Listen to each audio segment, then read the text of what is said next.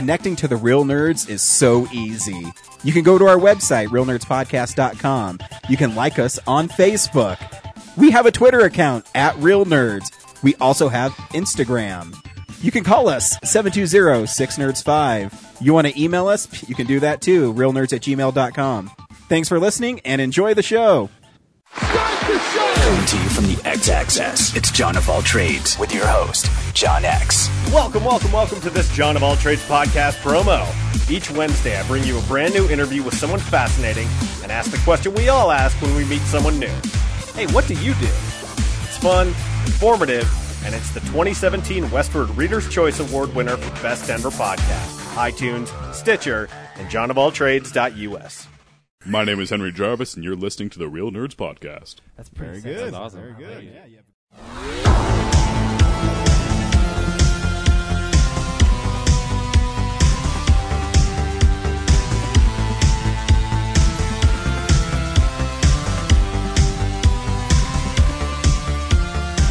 Welcome to Real Nerds Podcast, unofficially the official podcast of Denver Comic Con 2018 and beyond. And we are also a proud member of Denver Podcast Network. We are Denver's premier movie podcast. I am Ryan. With me always is Zach. And Brad. And James. most of the time. I know. This is the first time since Blade Runner that I've been on a real episode. Yeah. Well, you guys kept wanting to watch a bunch of garbage, so I was like, well, I'll go to the mountains. Our motto is we give everything a chance, James. You can't just make up Seriously, reception parties Seriously, to go to. tell me that I was going to like Jigsaw. You might have laughed. You're like, this is stupid. Oh. Well, James, let's play a game. Was it going to Was it going to be as much fun as 50 Shades Darker? No. Okay, then I'm out. That's unfair. That's genuinely Well, there's the no most boobs fun I've in had. it, so It's genuinely the most fun I've had. Really, a Saw movie with no boobs in it. they don't usually have nudity. Really, they I would don't. just assume like you're gonna make a rated R horror film. Like that first one didn't really, but like that's when they were trying to The be other ones like don't either. More, it's about cool, like artsy. I think the third one's the only torture one I porn. remember having Is boobs. there and boob? they were- Oh, that's right, the when one she chick. changed Yeah. The frozen chick? Yeah. That's the only one I remember. And they're not happy boobs; they're sad ones. Also true. I don't really want sad boobs. Yeah. I want perky, ready to go boobs. That's what I want in my life. Well, my mom turned the podcast off. No, she did. She loves me for who I am. This is bad. I was going to say you don't want titsicles because it directly. And we I lose. know. And if you want a bad joke, just turn to Zach Eastman. He's got it for you. We're kicking off another top 25 countdown of the worst jokes you can possibly have. Zach is getting on the top 24 of them. Take my wife, please. Seriously. Me and I think I've told the story. Me and Brad did a whole podcast on Nebcast, our previous podcast, where we talked in that radio voice. Yeah. and it gave me a headache. I had a bet. headache Yeah, because I would have a headache listening to it. no, dude, my radio voice is pretty money. It would still make my head hurt after a while. I would start hearing everything in that. Of course you did. And that's why we're doing it tonight. Just kidding. No. Every week on Real Nerds Podcast, we go see a new movie. We podcast our experience to the world. This week we saw Thor Ragnarok. Dun, dun, dun, dun, dun, dun, dun, dun. Stay tuned to the end of the episode. I'm so annoyed I can't get the soundtrack until Tomorrow? first week of December or something. No, Or is oh it really? I got mine, I think, November 10th. November 10th? Sweet. I pre-ordered it as soon as the movie was over. Okay. But stay tuned. We'll review the movie, if you should see it or not. We'll spoil the movie, too. So if you want to see it, we will say if you should see it or not. Play the trailer, then spoil the movie. We also talk about movies we've been watching over the week. You should see it. Yeah. Dude, spoilers. Be cool, man. On movies that are coming out, and we also do movie news. But I like to start with a segment I call Brad riding around town on a motorcycle, driving through and waving at women. He's saying hi and they're saying ho. Come on, baby, let's go. On my motorcycle, down around town. Around town, we're going on my motorcycle.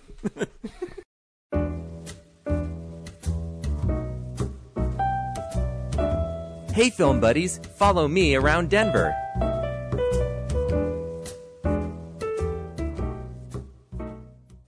Is it a Vespa that he threw his little hat onto and then he drives it around? I'm really proud. I actually rhymed like lyrics. No, in that's that. some impressive freestyling right there. I You should do a rap battle. I just imagine the music video for like Brad saying hi and then a bunch of girls going ho. I just want to know when I got a motorcycle because I had no idea. You don't have one? No. Oh, I thought you did. Well, you do now. Yep. What's going on around town, Brad?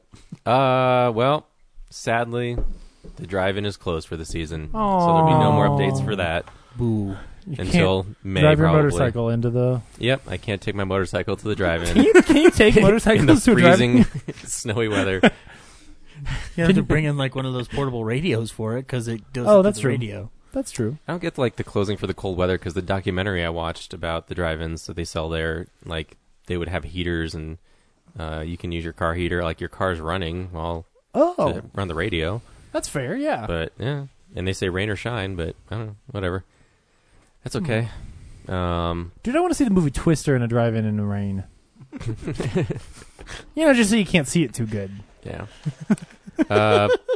So instead of being able to go to the drive-in, the Esquire midnight this week is The Lost Boys. Ooh. Which I haven't seen, so I might check that out about the time. I have not seen it either. And then just jumping ahead, the following week is My own brother, a goddamn vampire. Pan's Labyrinth. Ooh. Yeah. Nice. And then what the hell? The Room and Rocky Horror the week after that, and then Akira. And then they have no announcements after that, so. Right on. I've seen Akira so many times there. That's too bad. And then this Sunday is the Mile High Mox and Docs Festival at the Bug Theater. I think it's 7 p.m. We're still making the poster. So just go to the Bug Theater on Sunday night, and you'll probably see something. Yeah, hang out. Yep. Cool. We also see movies at the Alamo Drafthouse, like Thor. But what makes the Alamo Drafthouse cool is they have special programming throughout the week. This is what's playing at the Alamo Drafthouse. Hello. Hi, I'm Kevin Smith. Hi, I'm Leonard Maltin. Hi, I'm Mark Hamill. Hi, I'm Elijah Wood. This is Seth Rogen. I'm Christopher Mintz-Plasse. I'm Martin Starr. Welcome to the Alamo Drafthouse. Do the one where he's like, and get the fuck out of my room! Oh, that's my favorite one. Tommy the Giant Boy. Oh, it's so good. Oh. Sorry, anyway. I don't know if I'm in time to find that. You're one. going to find Whatever, it. it's okay. Yeah. I'm just since saying this it's is my Monday, favorite. I'll start at Thursday. Thursday, they're doing a John Carpenter Day at Sloan's Lake, and The Cool. Mouth of Madness is playing, and so is Prince of Darkness. Is that Sam Neill movie? Mm-hmm. Yeah. It's not reality! Did you know Sam Neill's in Thor Ragnarok? Yeah, I did. I've seen. Did you, we can't talk about this. Yeah. There's spoilers because of course I want to say, did you know so and so is in Thor Ragnarok? Not blew my mind. Like I did not recognize him at all. Did you recognize the other guy? Oh yeah. Okay. We'll get to it, guys. I know. I was just going to post like a picture of Loki online, but not Loki. Right? Yeah. But that'd just be leave it so there. evil. That would be so evil. It's a great joke. It's so good. So they're also doing a Guillermo del Toro at the Alamo. Alamo, thank you. And so they're starting with The Devil's Backbone at Sloan's Lake at 1 p.m. on Saturday. I've never seen that, but I'm very intrigued. Have you ever seen it, Ryan? I mean, because it's more of a horror film. I have. It's pretty good. Okay. It's like because it's one of his earliest films. It's like his second film, I think. Yeah, but it's also I think so. Yeah. It's like the first part of his, Spanish Civil War trilogy. Yeah, I that call he's it making. his Spanish horror trilogy. Yeah, it's the or second maybe one. fairy tales because I don't know. Well, his stuff's really good. It's the second part because the first one's Kronos, No, then Devil's Backbone, and then Pan's Labyrinth. I believe he has specifically said that that's not it. That there are 3 films about the Spanish Civil War he wants to make. That's the first one. Pan's Labyrinth is the second, and then the third is. Oh, I thought you were talking still about the coming. horror trilogy that. He No. was referring- Sorry. He specifically I guess early in his career wanted had these 3 stories about the Spanish Civil War because he's a crazy person. He had actually, I read a really cool interview with him, and he talks about how hard was it making The Shape of the Water and stuff like that. Oh, cool. You can find it on Hollywood Reporter. It's pretty good. His dad was kidnapped when he was younger, and What? it was really hard for him to grow up in Mexico. And Oh man, see that guy's cool. yeah, then they're also doing. God, I can't even read. What's wrong with me? At Littleton on Sunday, About Tap. No maps on my tap. I don't even know what that is. But it's at 2:30 p.m. Do you know what it is, Brad? No, I have no idea. But you should go to the Bug Theater and watch Mox and Docs instead. Yep, and that's what's playing at the Alamo Drafthouse. Cool. Speaking of Alamo, you got my. Have you found out about this Thursday yet? My wife works. Oh damn! Sorry. All right, then anybody, if you want, either one of you wants to come to the room with me at the Alamo on Thursday, let me know. I will let you know. I have a feeling. Probably not. but Zach, do you sleep? I would like to. Yeah, I do. Why? You text me at the most like I'll get a text from you like at midnight, and then I'll get one the next morning like at 6 a.m. I'm like, are you? No, that's when I work late. And then Oh, I get okay. off late, and then I mean, I don't care. I'm just like, man, does this guy ever sleep? No, I do. It's just like those are generally like when those late texts come in. I'm like, I get off at like 9:30, and it takes me a while to wind down. Because I mean, I don't sleep ever, so. No, it's usually me like going like, I'm bored. Can I start a stimulating conversation? Usually it's about cartoons. Yeah, it is, and it's fun. But yeah, okay, cool. I was just curious. Oh yeah, no, I wish because I figured that'd be the only way to get you to go to it. Not because I don't think you don't want to go. It's just like I understand not wanting to pay for a bad movie. I don't know. I saw the little trailer with James Franco before at the Alamo, and he's just talking about all the things that the Room ripped off. You know, Yeah, it's great. good doggy. That's why you really need to see The Room. You're gonna enjoy it. I'll try. If you can't find it, I'll see if I can get someone to watch my kid. Okay. And then I'll go because it'll be fun. Yeah, I'll figure it out. We'll keep in touch. Anyway, this is all dead air, guys. Yep. No, it's not. It's Hey, what if you people want to can't hear. make it, you can go to the midnight in 2 weeks. Yeah, that's true. Which would be a really fun way to see it, because again, They throw spoons at that one yeah, too. getting Yeah. to see it where you could throw spoons with the screen and like all kinds of shit is really fun. Yeah, Does the Alamo do the same stuff? they do, but they really. I can tell that the staff doesn't like it. Oh, probably not. Whereas the Esquire kind of don't give a DGAF. Yeah. Yeah. I'm using slang now, guys. And technically, just for the record, in both cases, you're supposed to throw the spoons at the base of the screen. Please do not hit the screen. Yeah. Mm-hmm. Yeah. It's like Jigsaw. Play by the rules. Yeah. Before we get into real news, there is a new real nerd. Zach is an uncle, and so we have a new real nerd in the house. Young Mattis Cole Hauska. He's gonna So grow up, 9-pound Polish baby, guys. play football, and pick on nerds. And Hell yeah. Yeah, I'll try to train him wisely, but I can't guarantee he won't pull a Anakin, and then we'll get into a fight, and then I'll be like, "It's all over, Mattis. I have the high ground." And You're going to show him Jackie Wait. Brown first, right? did you just say you're He going really to wants to kill take a your nap. nephew? I did not say that. Oh, right. You're just gonna cut his arms off before he kills you. Julia, So- I'm sorry. So congratulations for being an uncle. Yeah. It's a fun thing to be. He did whisper something into my ears. It was, what was it? It was Spielberg is overrated. You son of a bitch. Snuff him out. And his mic's off. I was like, that's an odd thing for a baby to say 2 days after the womb out. Like, what's going on here? This is real news. It's real news. Holy shit, what a week for news. Yeah, let's. The world blew up again. No, Yay! let's start off with a showstopper. Here's the audio to the trailer for 50 Shades Freed. Nope. Nix that one. Yeah. Anyway, so that's out. So look forward to that. That'll be a good time. What a piece of shit. But will Mr. Gray see me now? No, Okay. but he might die in a helicopter or an elevator crash, He doesn't like fat people. or he might not die at all.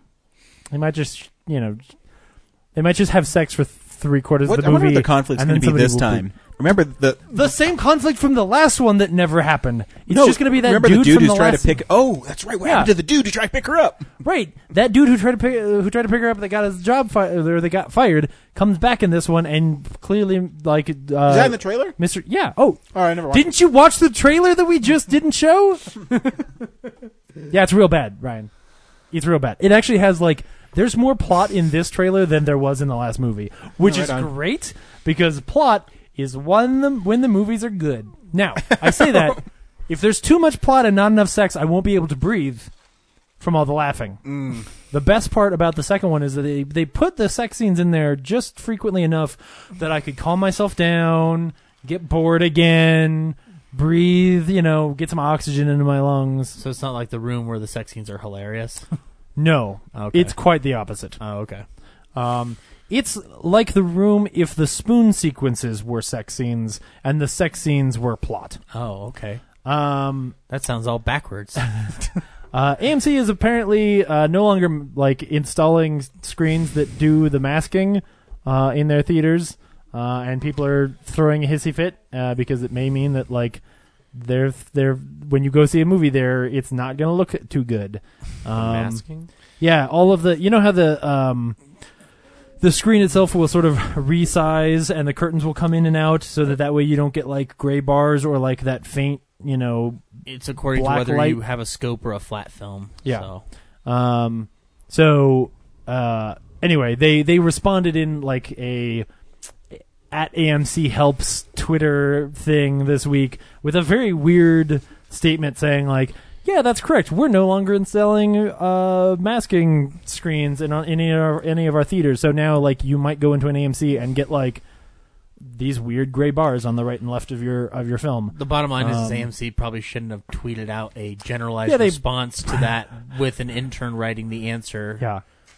It's going to be a bunch of people complaining and saying that AMC like no longer cares about your movies anymore. Yeah, because now they're blowing it up that big.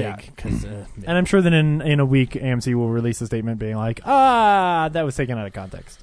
That was stolen from a memo of... Anyway. It's our annual 2-year where AMC doesn't understand the product they sell. Right. I believe they do. They are really good at selling popcorn and candy and hot dogs. We sell balloons, right? There's been a lot of kerfuffle about Disney wanting to buy Fox, specifically the Fox movie and TV production studios. They would leave news and sports alone. Yeah. This just seems like one of those big, like, hey, maybe this thing will happen, and people are talking to each other things that then doesn't actually happen. Because it would be pretty crazy, and, would be or it's Disney just again trying to buy every character available. Oh yeah, the one cool thing about it is that then they would have the original trilogy of Star Wars films as well. I mean the catalog and the prequels, I guess. Yeah, that's true. Yeah, but I said the one really cool thing. There's the Fox catalog is awesome, and then they have all the X-Men and the Fantastic Four back. Yeah, I mean that would be cool. But Alien. But if you just think about like how difficult it would be to carve that company up, and why would Fox want to do it? Like, does Fox want to keep FXX but not own It's Always Sunny in Philadelphia? Like some of they get to keep the TV stuff.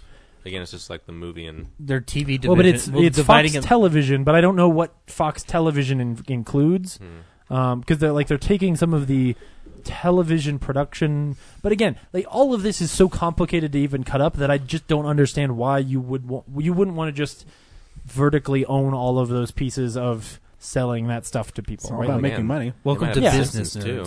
What? They might get The Simpsons too out of that. Ooh. Right. Yeah, but if again, it includes the TV division, does it include like the animation stuff or what? Yeah. It's very and Family Guy. This thing is so Family Guy Disney property.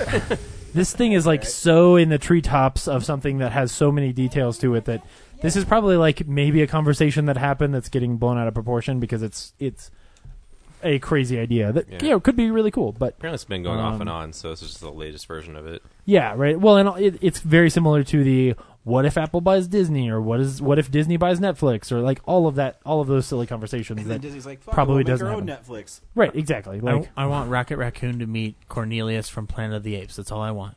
Can we get this to happen? Then I will approve of this. Only murder. if he kills Cornelius from Planet of the Apes. Joe Johnson Why is. doesn't anybody like Cornelius? Joe Johnson's going to retire. That's kind of sad. Yeah, his next film is The Chronicles of Narnia: The Silver Chair, which is them sort of trying to reboot that series. The soft reboot. Yeah. The shame is that this means that he won't be directing that Rocketeer sequel. In other news, Disney's making a sequel to The Rocketeer. I don't know if you guys have heard. I would really appreciate it if he made that because that would be cool. But that's not going to happen. So anyway, he's had a pretty good career. If you actually look back at especially some of the stuff he did before he was really directing, like good for him. I think he's a fun director. He's bluffing. Way to get out. Way to actually run a really long career and then get out when you feel like you just want to hang out with your wife and kids or whatever. And I assume he has wife and kids. I mean, he's just waiting for you to show up at his house and like encourage him to. Please make the Rocketeer. It's like, I'll make it, but I need to know he's serious You're about it. the only one that can get a young Jennifer Connelly back. I mean, how old? He has to be in his 70s, 60s, 70s. Yeah, like, dude, relax. Stop working. Yeah, it's cool. Yeah, you've left your mark and you've done a good job. Don't Steven Soderbergh this shit. Actually retire. I want you to show up at his house to beg for that Rocketeer sequel. He opens up the door and he's got a big Velociraptor head on his hat, and he just goes, "Alan." No, he's just dressed up. I want like, him to troll you. He's just dressed up in the nightgown or in the evening gown from The Rocketeer. Yeah. Apparently, Jeff Bezos really likes The Lord of the Rings and wants Amazon to make a TV show version of it. We will track this as it proceeds. Are there more books? No. No. To adapt? Well, I mean, I think the characters are rich enough where you could...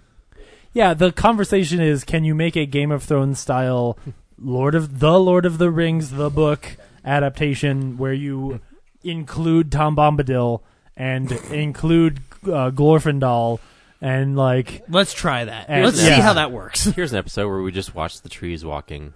Yeah. And they have little conversations. Look, on the way to the volcano. I love Lord of the Rings. If they make this thing, I'll watch it, and I'll probably really enjoy it.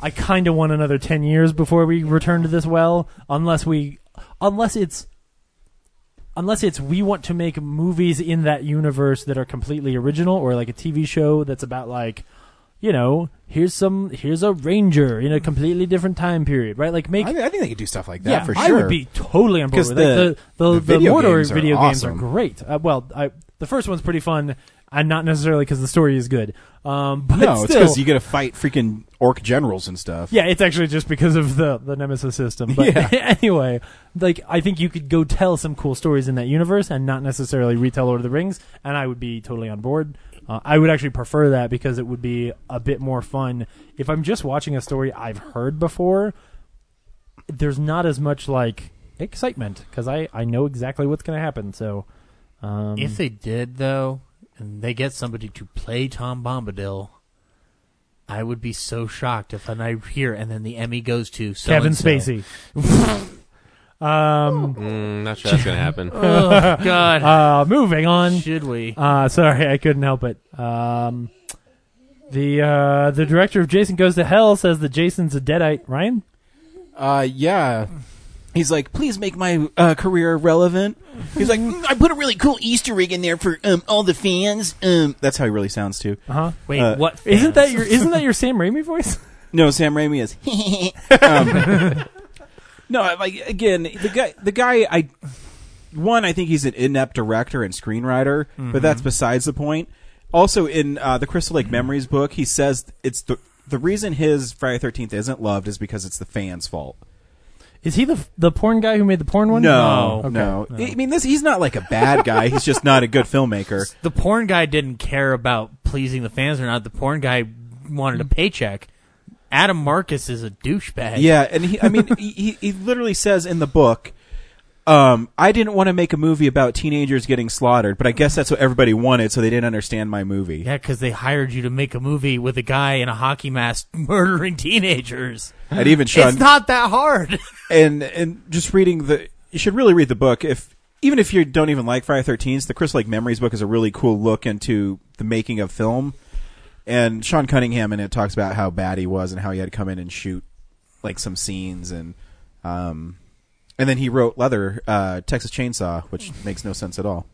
So, I wanted to make a Texas Chainsaw movie for the fans, but I guess they didn't like Leatherface having a cousin.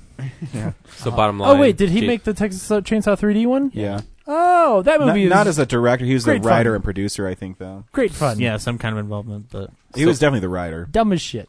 So bottom line, Jason's not a Deadite. No. How the fuck is he a Deadite? Doesn't make any sense at all. Because that guy said it. I mean, he did put the Necronomicon in Jason Goes to Hell. Yeah. That he stole from... Well, he didn't steal it. He asked Sam Raimi if he could borrow it because they were filming Army of Darkness right by him. And he's like, who are you, kid? Yeah. You want to be in the picture, see? So, 24 is getting rebooted? But damn, as something else and not Kiefer Sutherland? I mean, they already did that. Yeah. Yeah, but isn't this one's like a legal show? Fuck that. With conspiracies and shit? I assumed you guys would know about this and already be angry, but I guess not. No, Moving it's news on. to me. Rise of the Teenage Mutant Ninja Turtles. I don't even know what this is. But it's got a cast. Yeah. And it's a big deal because it is an ethnic cast. Ooh, I don't really care. That's great. Yeah.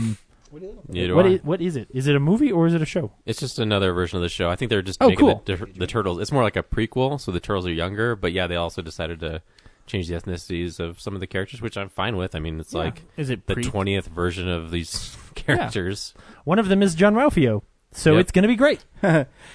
The turtles are gonna mutate. Did they say who he's playing yet?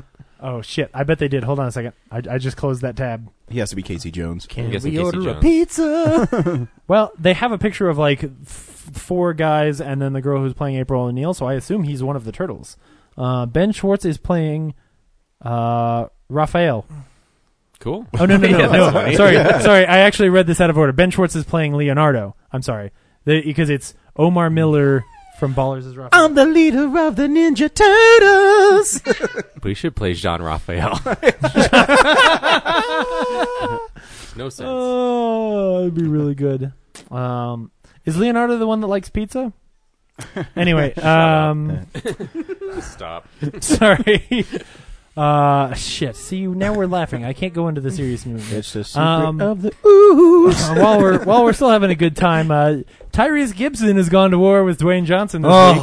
God. In a poorly spell checked tweet, with way too many ellipses to even follow. Tyrese Gibson basically threatened to not be in the next Fast and Furious Wait, he was movie. in the last one?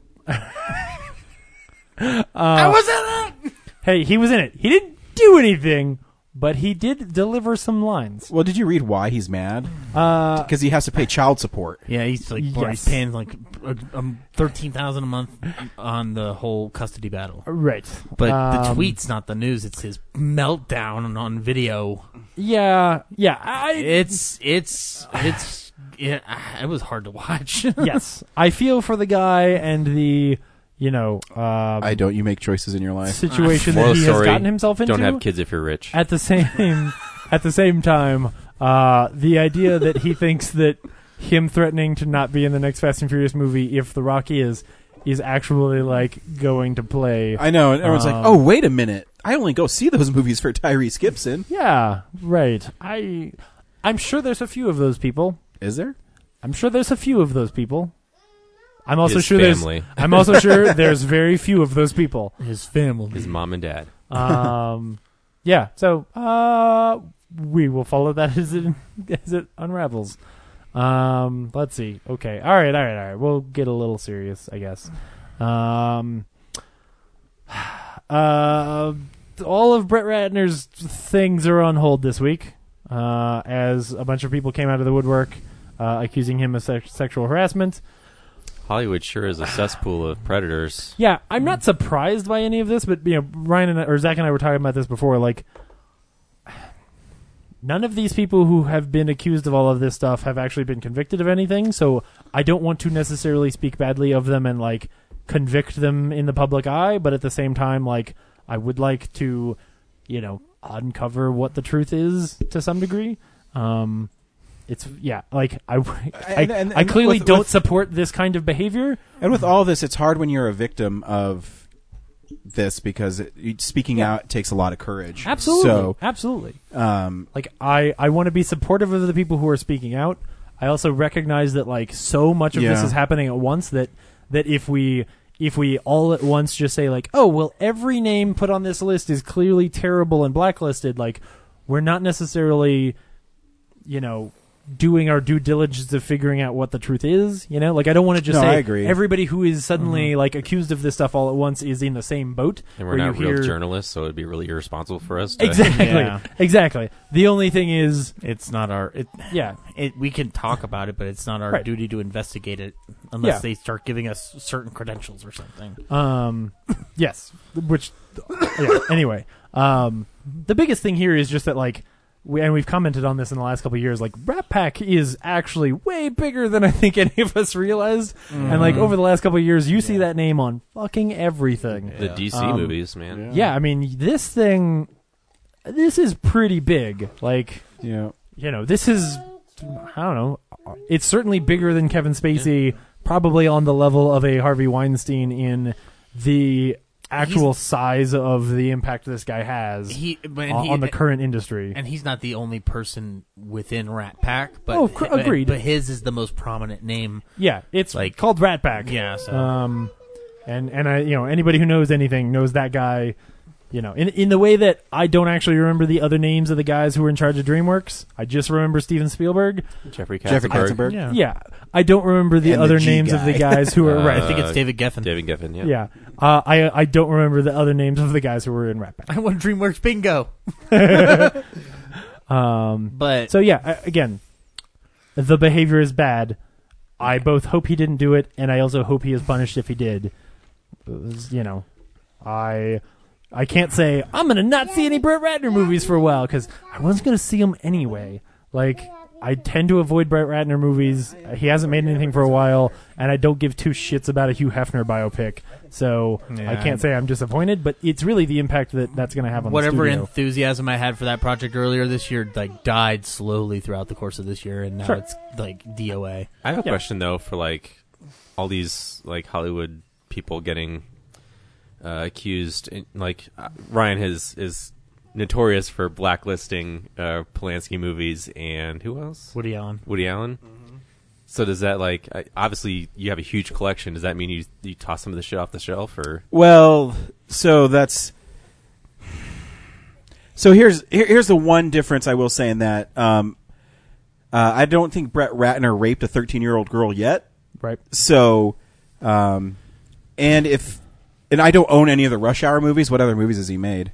X-Men 3. Red Dragon. Oh, I do have X-Men 3. I think that the big difference here, at least as I see it, is as of yet, he's not convicted of anything.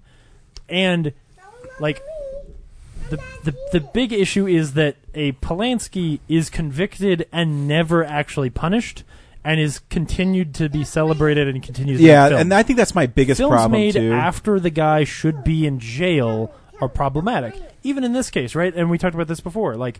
Okay, Baby Driver came out this year. Am I suddenly going to not watch or enjoy Baby Driver or even talk about how good of a performance Kevin Spacey had? No. Kevin Spacey's amazing in that film. At the same time, I have to separate, that performance from what I'm now learning about the guy to some degree, just because I have to be able to enjoy the things that I like. Because nobody making that film necessarily knew that that's what was going on or that this was what this history was. Mm-hmm. Everybody has their sort of dark shit. The hope is that it's not this dark.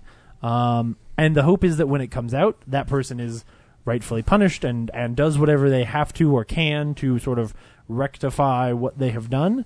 I'm more than willing to forgive someone for, in a Mel Gibson way, somebody who behaves poorly and has a bad part of their life. Where maybe 20 years ago or whatever time period it was, if Kevin Spacey was in a bad place, or maybe just he got too big and did these things that he needs to be punished for, if he can reconcile that over the next 10 or 20 years and be very apologetic, I'm not saying I'm going to put him back on top of the pile and say, man, you're really great, but at the same time, I can forgive that person if they actually go through the channels to try and make amends.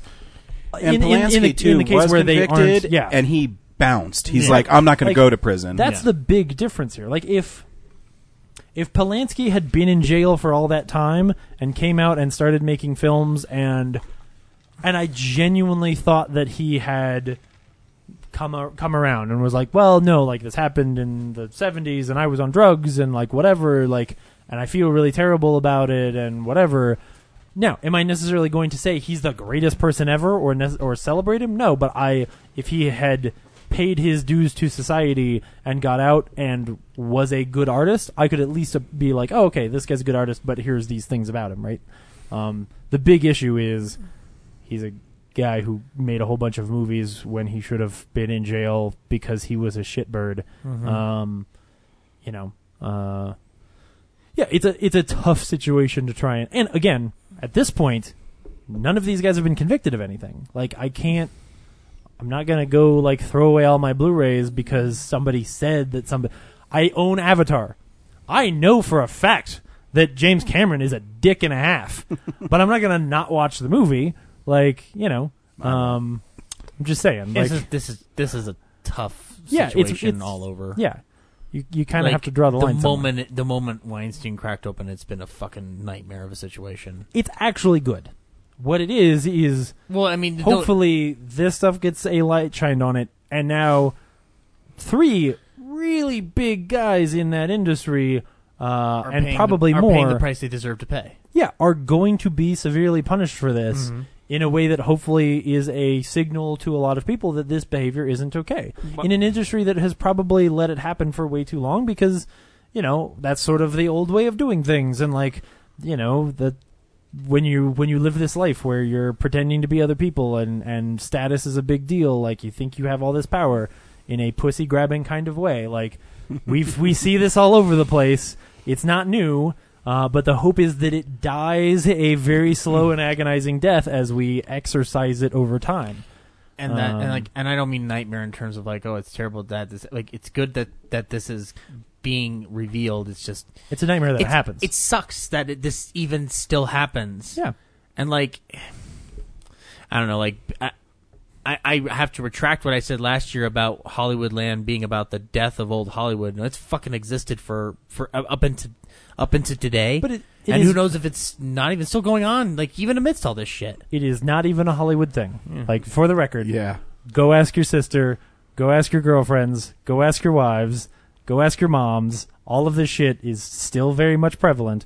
It is all just a question of what we teach moving forward and how we talk about it and, trying to be as woke as possible about the situation in a way, and also acknowledging that we can't fix this overnight, right? Mm-hmm. Like, all we can do is continue to exercise more and more and more. Mm-hmm. And I think we can agree that the biggest tragedy is that we won't be getting that K-Pax Blu-ray. Ah, son of a bitch! Yep. How will I complete my... How will I fall asleep? Hey, that movie is pretty good. False. That movie is I'm not pretty going to good. get an anniversary copy of Shrink. No, damn it. Here's the other thing. At the end of the day, like, with Kevin Spacey, it's easier for me because Kevin Spacey isn't the brainchild behind the thing, right? Like, I would feel bad. Try to quickly think of an example. I would feel really bad punishing the director of a great movie, punishing Edgar Wright, or David Mamet for having a movie where they cast a guy that they didn't know this thing about, and saying like, oh well, I can't enjoy Baby Driver anymore. This beautiful piece of art that you worked for 12 years on making, and that hundreds and hundreds of people worked on. There is a difference when it is a director where you go like, oh, unfortunately, you guys were all working for a piece of shit. And that's where the Ratner one is worse, or the Weinstein ones are worse, where you're like, oh shit, like Quentin Tarantino, if you stay, you go. Mm-hmm. If you leave Weinstein, you get to still be in the cool kids crowd. Like, know, we have to draw a line here because, no, I agree. I don't know if I'm explaining my frustration on it correctly. It just sucks. That's all. No, it does. It just sucks. Yeah, it absolutely does. No one likes hearing about this stuff, but at the same time, it's a rough Band-Aid to pull off that we will continue to pull off for probably another couple hundred years. Mm-hmm. The shit is old. It takes a while to die. Ryan, will I live that long? No. Damn it. All you can do in your life is your best. Oh, what's the line from anyway, there's a really good line from Kingdom of Heaven. You know what? Just remember, with great power must also come great responsibility. Oh. It's true Cliff in everything. Robertson, 2002. All right. And Uncle Ben, sorry. Just to try and get a little bit of energy back before we move on. There's a lot of talking about Luke Skywalker lately, and I don't read all of it. But how concerned are you guys? Are you guys worried that he's gonna die? No, that he's gonna go to the dark side and disappoint us all. He's on the dark side poster too. I know, but in international posters, he has a blue lightsaber. I don't think he gives a shit. I trust Looper Dude to pull us through. When at the South Glen, they have a standee for Last Jedi, and there's a light side and a dark side of the standee, and he's on both. Yeah. So, and I'm sure on the dark side he's just killing porgs left and right. Yeah. No, he's got his little cloak up. Yeah, no, it's pretty awesome. Yeah. But it's not what you're seeing below the image where all the other people are in front of him killing porgs. But on the international poster, Rey's in that spot. Yeah. So.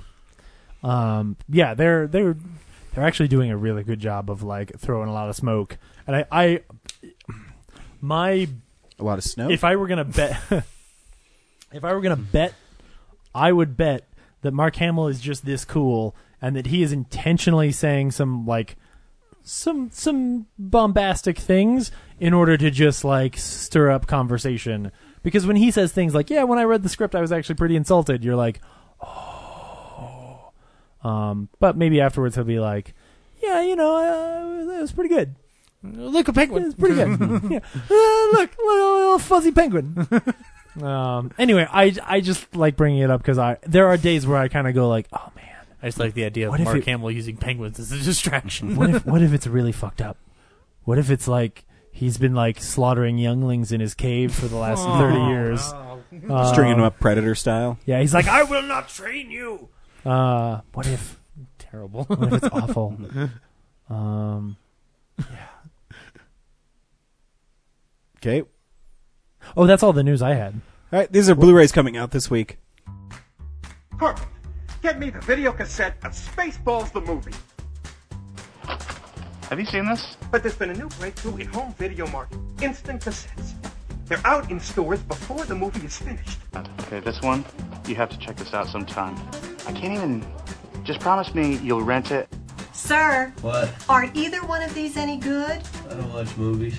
Not much too early. Prepare to fast forward. Preparing to fast forward. Fast forward. Fast forwarding, sir. Well, this is the last time I rent here. You'll be missed. Screw you! No. Go past this. Past this part. In fact, never play this again. Cars 3 is getting a 4K Blu-ray release this week. Ka-chow! So you can check that out. The second best Cars movie for sure. Yeah. Cool. Yeah. Ryan and I agreeing on something.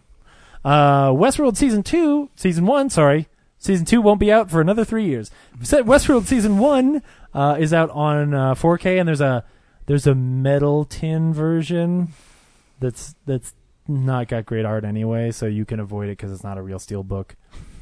Metal tins have the line in the spine. It's very annoying. I hate a metal tin. Some of them they do like it's a wider spine. Ooh. So there's like two kinds of metal packs. That doesn't fix it. But yeah, the one that's down the middle is an eyesore on my shelf. I can see the pain on your face. The Grass Castle, the Glass Castle, starring Brie Larson and Woody Harrelson. I love Brie Larson. She's so pretty. And Naomi Watts, which is some kind of indie film this year. It's out on Blu-ray release this week from Lionsgate. Is that the one with Woody Harrelson too? You just said Woody Harrelson. Yeah. Oh yeah. Yeah. It looked okay. I'm guessing it's probably about a castle that's made of glass. No. Yep. It's actually and maybe people throw stones at them. And it's about the glass castle, and then you walk underneath it, and you look up and watch people fucking. No, that's the ass castle. Man, I really want to make a joke about the glass house, but I can't remember that lady's name. What's her name? Yeah, whatever. Lily Sobieski. She's still alive? Well, she was when she made the glass house in 2000. Yeah. Anyway, Patty... I thought you were going to say Sandra Bullock, and then that's the lake house, so never mind. Oh, yeah. Did you get my letter? Patty Cake Dollar Sign is out on Blu-ray. Sorry, Patty Cakes is out on Blu-ray this week, which is fast. That movie where that white girl is rapping and trying really to get out of her... It's basically Hustle and Flow, but with a white girl. Or 8 Mile with a girl. You've got more talent than anyone in the city combined. Yeah. It looked pretty good. Nope. Ingrid Goes West is out on Blu-ray this week, which I really wanted to see. So I will get a chance now because I had plenty of chances and didn't take advantage of them, which is how it works when you miss things. Mm-hmm. The Crown Season 1 is on Blu-ray this week, which is a Netflix show. So if you have Netflix, you don't need to buy that. Unless they make a cool VHS copy version of it. That's true. I got Stranger Things. Agreed. Yes. The Godfather trilogy is getting another Blu-ray release this week, which is actually a pretty cool looking little box. Is it cheaper than the other ones? Is it an offer I can't refuse? It is $34 on Amazon. Should I give it to Fredo as a gift? I bet it's still like a plastic blue package with a. Do I have 18,000 hours to watch all 3 movies? Ryan, I'm gonna give you a Blu-ray you can't refuse. If it's a Godfather, I will. Moving on. Damn it. Overdrive, starring Scott Eastwood. Oh, here we go. This son actually, of a legend. Wait, I've never heard of this. What? No one has. So we're moving on. Scott Eastwood's handsome. I might pick that up and watch it out of curiosity. Let's see. How about Wayne Rogers in The Hot Touch? It's got two people painting, and they're both naked under some covers. That's on the hot. Yeah. And then there's... Wonder if I it's a should touch paintbrush. Yeah. His women are hot. His paintings are hot. He's got what everyone wants. The Hot Touch. Oh, yeah. Saxophone solo. It's from like 1977. But here's a good winner for the week. Without a Paddle, Nature's Calling. That's another Without a Paddle sequel. Wait, is that Justin Long? Isn't that just the No, sequel? it's just three guys who look like Justin Long. Never mind. Sorry. Justin Long. And Justin Long. And Justin Long. Go up a creek. The tagline is three guys... a paddle. I would see that movie. Fights a walrus at the end. The tagline is three guys, one chance, no plan. And one one chance cup? to what? To make this franchise relevant again? one chance to make a movie. From Shout Select this week is Into the Night, starring Jeff Goldblum. That's a really underrated movie. And Michelle Pfeiffer. By Ooh, John Landis. Like late 80s, early 90s Michelle Pfeiffer. Oh, yeah. I love my Catwoman Michelle Pfeiffer. Let's see. And then finally, from Sharp Factory is Darkman 2, and The Return of Durant, and Darkman 3, Darkman Darker. No, sorry, Die Darkman Die. Also on Blu-ray. Darkman Darker sounds so racist. Quentin Tarantino's Darkman Darker. Just produced by Sam Raimi. Yeah. Anyway. And I'm sure there's no... I remember them vaguely. I know there's no... Take the goddamn pink elephant! No, fucking pink elephant. They have Arnold Vosloo in them, though. Mm-hmm. Which is... Takes over for Liam Neeson. Yeah. He's not bad. He's fun. He was a mummy once. There's a whole lot of, like, Harry Potter on 4K this week, too. Yeah, I think it's just on Amazon, because I'm pretty sure they've been at Target for a while. Okay. Yeah, it's just like it filled the whole list. So, there's also, I just want to read this title because I think this title is really good. This is a movie called Genocidal Organ. I think it's some kind of anime. I'm really hoping it's an organ that really kills people. Yeah. I'm really hoping it's like a church organ that just like commits Not me, I hope full it's genocide. a dick. I hope it's about a killer state, genocidal Oregon. Nope. It's a dick that just pokes people and kills them. So did you see The Dark Knight's coming out on 4K, the trilogy? The trilogy set looks nice. But so I think the individual releases look cooler though. Really? Yeah, than like the... I hate faces, like just face only covers. It's like the whole magazine like philosophy. It bugs me. Like people respond to faces. Are you talking about this More cover to where buy them. it's just the bat signal, but 3 times? No, the 4K. What? The 4K collection of The Dark Knight? No, he's talking about the individual releases. Oh, okay. You like that one. You don't like the individual ones. Oh, okay. They got the whole thing up there. No. Well, I mean, it has to be better. I think the Dark Knight Blu-ray is a horrible cover where he's like on the motorcycle. Oh yeah. Well, I have the steelbook where it's the flaming building behind him. Yeah, I have that one too, signed by Michael Uslan. Yeah, those are cool. Yeah, and then the box set's like Let me the just black pick on that white's name pretty you cool, but dropped up there. this is like all the different versions of the logo for each of the movie, like stacked, and it looks like shiny metal. Oh, cool! I'll have to check it out. Yeah, then. that's pretty cool. I wish they were maybe closer together, but yeah, it's cool. Yeah, I think that comes out fast, like in December too. That's crazy. That's cool. I'll buy it again. Probably a better investment. Oh yeah, than, no, I'll definitely get it. Are they carrying over the special features from that special edition Blu-ray set they did? I'm sure Probably. they will, Yeah. Because then I'll just pick that one up. Warner as Brothers opposed is usually to- pretty good about it. They're not gonna work hard on this. I think the only new thing is So all they'll the do new is transfers and it'll be just like the Spider-Man. So like Yeah. Spider-Man, they just have the 4K discs of just the movie. Yeah. And then the other Blu-rays are all in there. It's just yeah. in 4K movies they usually don't have any special features on because they put so much info on the the picture and sound. And the trilogy set's the only one that comes with the digital copies too. So there's that. Yeah, the trilogy set doesn't say anything on, at least on Blu-ray.com, about the number of discs yet. We'll see. I will wait and be patient. Yeah, I was thinking about today. I'm kind of glad I didn't get the Lord of the Rings on Blu-ray ever because they'll have a sweet 4K. I'm sure. Yep, I will just get dipped again. Yep, because I triple dip. That's what they call me. Well, I didn't get the theatrical ones. That's what I did like about the Lord of the Rings and Yeah. Hobbit is they're like, hey, just so you know, there is extended editions coming out. I guess I've been quadruple dipped at that point because I got the theatrical DVDs. I then sold them to my mom and got the extended DVDs, and then waited and got the Blu-ray DVDs. Yeah. I didn't pay that much for my extended Blu-ray. I got it for $34.99. That's about what I got it for. I got it for $50, but I got it a couple of years before you did. I got it like when Amazon was first like, hey, how about this whole thing for $50? And then 2 years later, they were like, how about $35? Yeah. And I was finally like, upgrade. Yeah. How about we pay you to take the rest of these? We'll throw in a chicken. You all have one. Speaking of movies, we watch movies throughout the week. No. He left out Family Guy season 15 because he hates Family Guy. I probably just didn't see it. Well, that was funny because I didn't know it was even coming out on DVD until like 2 days ago. Now I have to go all the way back to that screen and look it up just to prove you wrong. It's the family. It's not on Blu-ray. It's a DVD. Yeah, it's only DVD. Oh, it's not on Blu-ray.com? Well, you know what? I was told to stop using digital bits because they were not accurate anymore. Yeah, so that's your fault. It's not on digital bits either. Yeah, it is. I saw it today. Is it? Yeah. It wasn't on there a couple days ago. I was looking up stuff before I came over here. I'm going to look right now, just because you pointed at me, and I'm angry that you pointed at me. Disrespectful. Mine is coming tomorrow. I ordered on Amazon because it's like $14.99. I hope it's not broken because it's those little like flimsy like flapper. I call them flapper. I don't buy things that come with slip covers on Amazon because they usually don't send you the slip cover. So I get them all the time. See, I pre-order them so far in advance. They shorted me on my Star Trek TV series ones. Well, because you got them way after they were released, though, right? Yeah, but I should still get the slip cover. No, they stopped producing the slip covers after a while. How about every episode of Speed Racer in a giant head? Yeah, it's Shout Factory. I think that'd be a good bet. Haha. This is what we've been watching.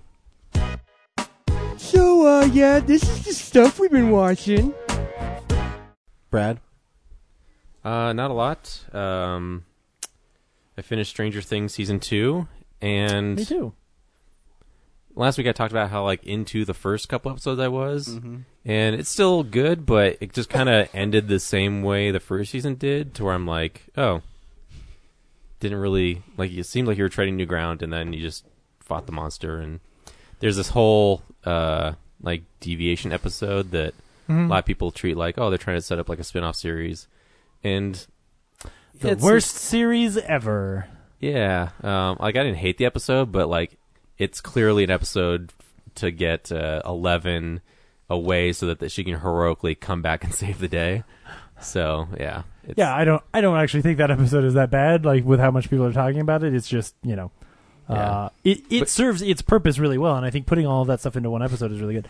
I liked it. I don't necessarily think it's better than the first season, and I don't want to spoil anything for people, but there's new characters who are fun and old characters who are fun, and there's also like some sequel traps they fall into, but you know, it's good. One of the surprising things though is like I forgot that Steve was such a dick in the first season. Yeah, because he's so great as like a buddy in this season. Oh yeah. Well, at the end of the first season, spoilers for season 1 if you haven't like been a human. He sort of redeems himself. But yeah, agreed. Like this whole season, you're just like, oh, you're great.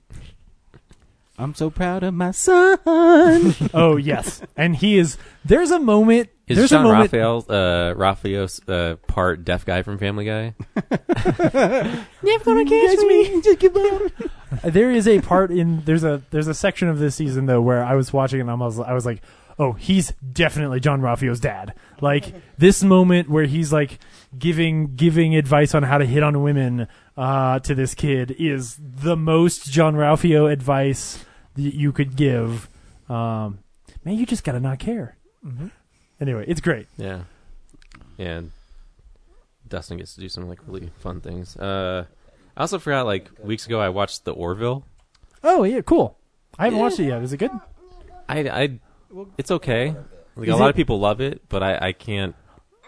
I don't know. I just can't get into it. It's not hilarious. Do a lot of people love it because it's better than Discovery? I don't know if they're even able to watch Discovery. I heard it's more Star Trek than Discovery. Yeah, it's more in line with the next. Well, they haven't said fuck yet because it's on Fox. So yeah, it's more in line with the production. And I think people are surprised that it's not a straight up comedy. Yeah, it's. I don't know. It just seems like another excuse for Seth MacFarlane to get in front of the camera. and like tell his jokes. Well, he makes a lot of money. He can do what he wants. Yeah. I'm not surprised. But yeah, all the humor is like really, I don't know, just kind of weak to me. So, but again, I've only seen it's like 2 Family Guy. episodes, so and I just fell off because Yeah. I've been watching more Discovery. Oh. Yeah, you were how's it here. going? I've fallen off, and then my credit card got stolen, so I got a new one. So now my subscription's gonna lapse. You got your credit card stolen? Well, it was like one charge. You know that thing where like Chase. I woke up and Chase sent me a text message. It was like, "Hey, did you spend $7 on this thing last night?" And I was like, "No, I slept." And so they were like, "Okay, well, we'll refund it, and then we'll just send you a new card tomorrow." Wow. So yeah, Chase is great about that. Oh yeah. So since I'm too lazy to go update my CBS All Access billing, I'll probably just lose it. But I haven't watched this week's yet. But I think last week was the one that's like a time paradox episode with Harry Mudd. Ooh, it was pretty entertaining, and it's probably the best episode of the series so far. Son of a bitch! Yeah, I hate you, Brad. Can't you just tell me the show's bad so I can give up and move on? It has its ups and downs, which is not uncommon for a Star Trek show in its first season to have. So, but yeah, you weren't here for the fuck episode. They dropped an F-bomb twice. I know. That was pretty nuts. Should I just buy the Blu-ray eventually and then just give up, or maybe a DVD? Are they gonna do Binge it? watch it? Yeah, I don't know, man. just pay like $8 and get a DVD at some point and just move on.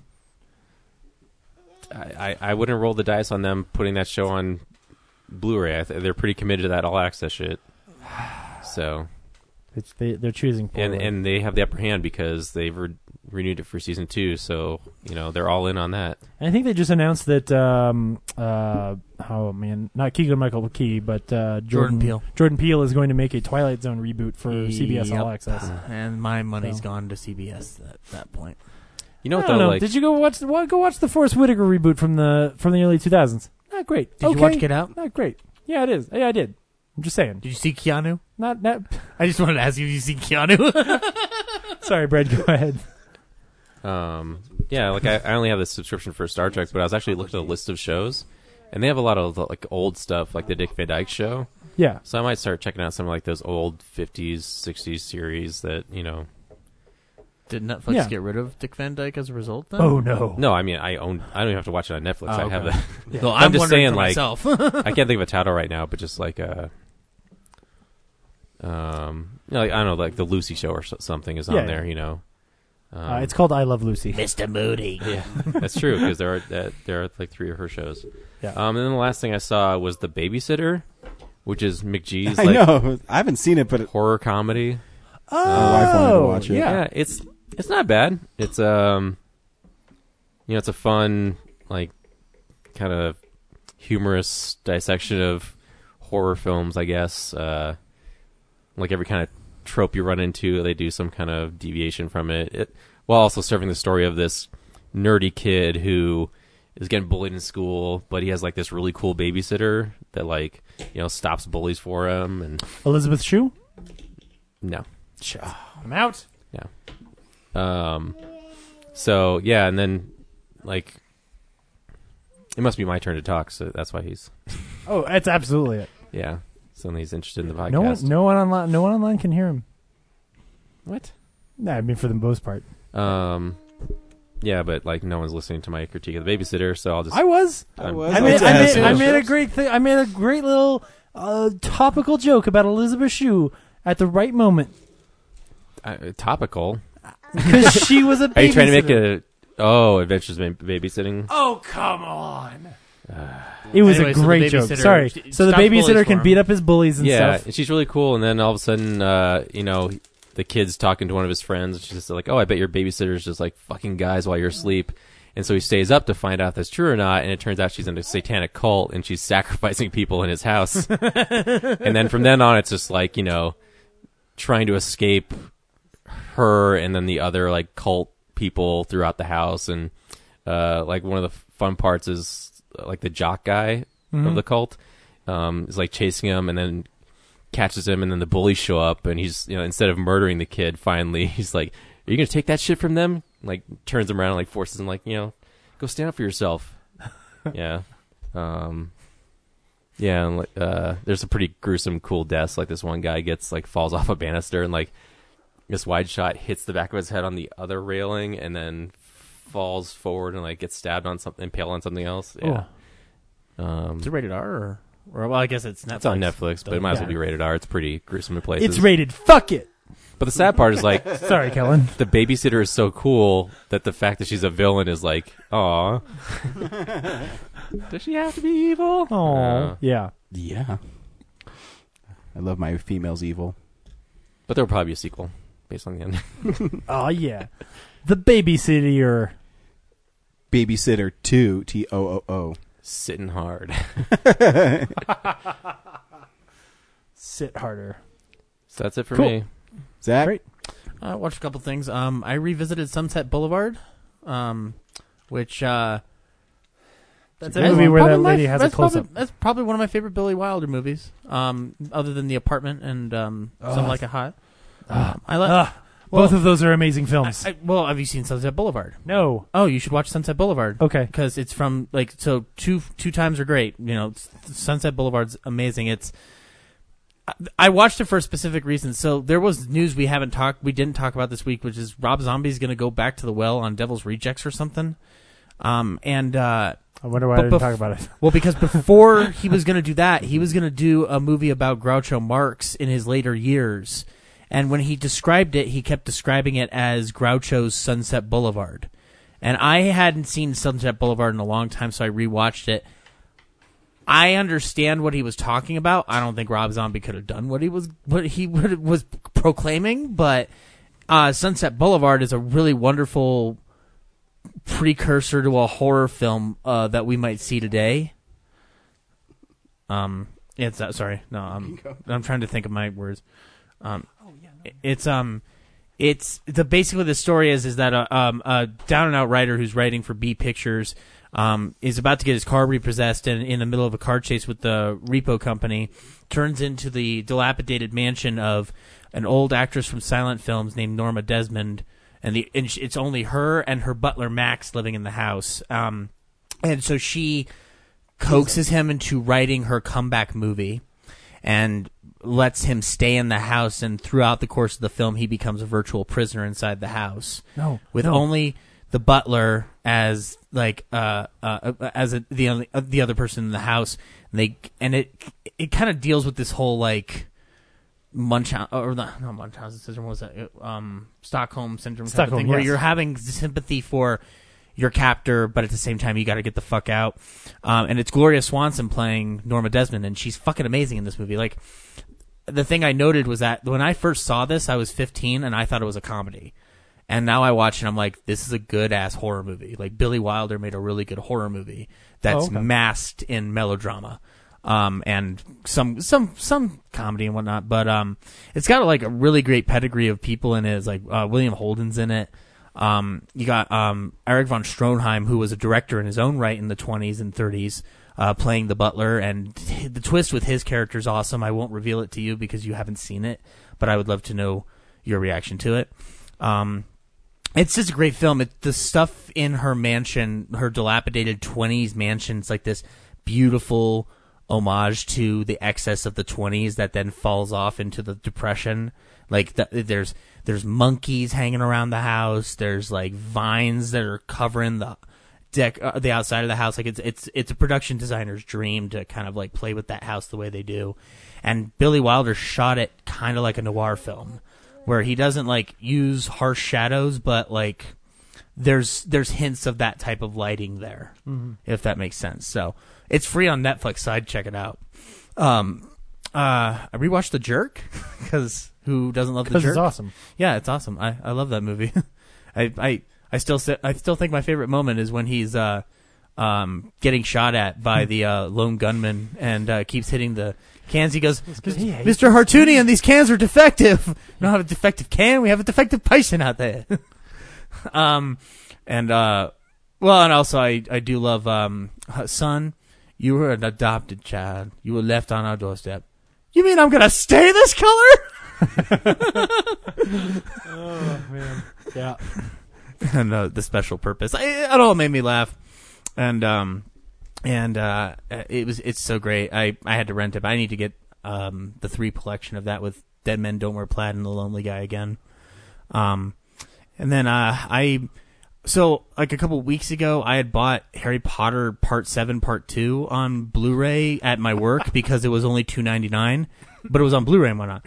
And I was like, well, what the fuck am I going to do with this? Because I don't have the other 7 films to watch. Just be sad and disappointed? Well, at first I was, but then I realized Riff Tracks just finally finished doing their Harry Potter riffs. So I downloaded that riff for $3.99 and popped it on and watched it. And it was funny as fuck. I've listened to their other riffs on Harry Potter films, and so they kept calling back old jokes and whatnot. It was funny as all shit, and they like the epilogue Funny where as all shit. What? Not just some shit. All shit is this funny. They're funny guys, man. I don't know what to fucking tell you. Yeah. So went ahead and did that. Rewatched some MST3K on Netflix because I want to keep supporting that show. Yeah, I've been watching it a lot lately, too. I still love the Reptilicus rap. I think it's awesome. My Blu-ray set should be on the way from the Kickstarter. Oh, that's right. They said they were mailing those like a month ago. Is it like your Samurai Cop 2? Yeah. Well, hopefully the packaging's better. You'll never get it. For $100, it better be. Yeah. It better not just be a jewel case. It's going to be one of those like plastic or paper sleeves. Shout Factory It's just does the them, same so they should be pretty good, right? Well, like most of the collections of the episodes they do now, it's just like the clamshell DVD case. So did they used to put them in tins? Yeah. Yes. I don't know if they don't do the tins But anymore. that was, I think those were the Yeah. DVDs. So yeah, hopefully it's something nice. Yeah. Yeah. Cool. But yeah, that's fun. I'm like 2 episodes into rewatching it again, so I'll keep going with it. The last thing I watched though was HBO put out a couple weeks ago James's birthday present that they had to give him because they couldn't give him a Blade Runner movie. It's this documentary on this very obscure filmmaker, Senor Spielbergo. I think he's Spanish. I don't know. But it's Spielberg. It was a 2.5-hour affair, and I texted James about an hour in, going like, dude, I think you'll like this. This is fun. But I think you said that you cried about 20 minutes in. I did because of something. Yeah, there's some really good stuff. It's because of some stuff he said. But as I kept going through it, you were texting me some stuff that was correct, which was, so it's only 2.5 hours long, and that's the crime of the film. Yeah. There's too much stuff to cover in his oeuvre of filmmaking. Like, he's done too much. It's not just him as a director. It's like, I want to know about what Amblin's dealings were beyond just Spielberg's films. Like, I want to know, like, how did that operation work? I'd love to know more about Amblin Animation, which produced a couple projects and then folded. And then there's of course just stuff he did with TV in general, like Young Indiana Jones. I'd love to more. I love Young Indiana Jones, so I'd like to like Tiny Toons, Animaniacs. Yeah, exactly. Oh, yeah. That stuff is so this lip service. So this film felt more like a really good pep talk for any filmmaker who's feeling like, shit, I don't know if I should do this anymore. Because it's like a good pep talk of like, don't give up on your dreams kind of thing. The most interesting part of the film, of the documentary, is when he's talking about Schindler's List, because he goes into detail about it in a way that I don't think I've really heard him discuss it before publicly.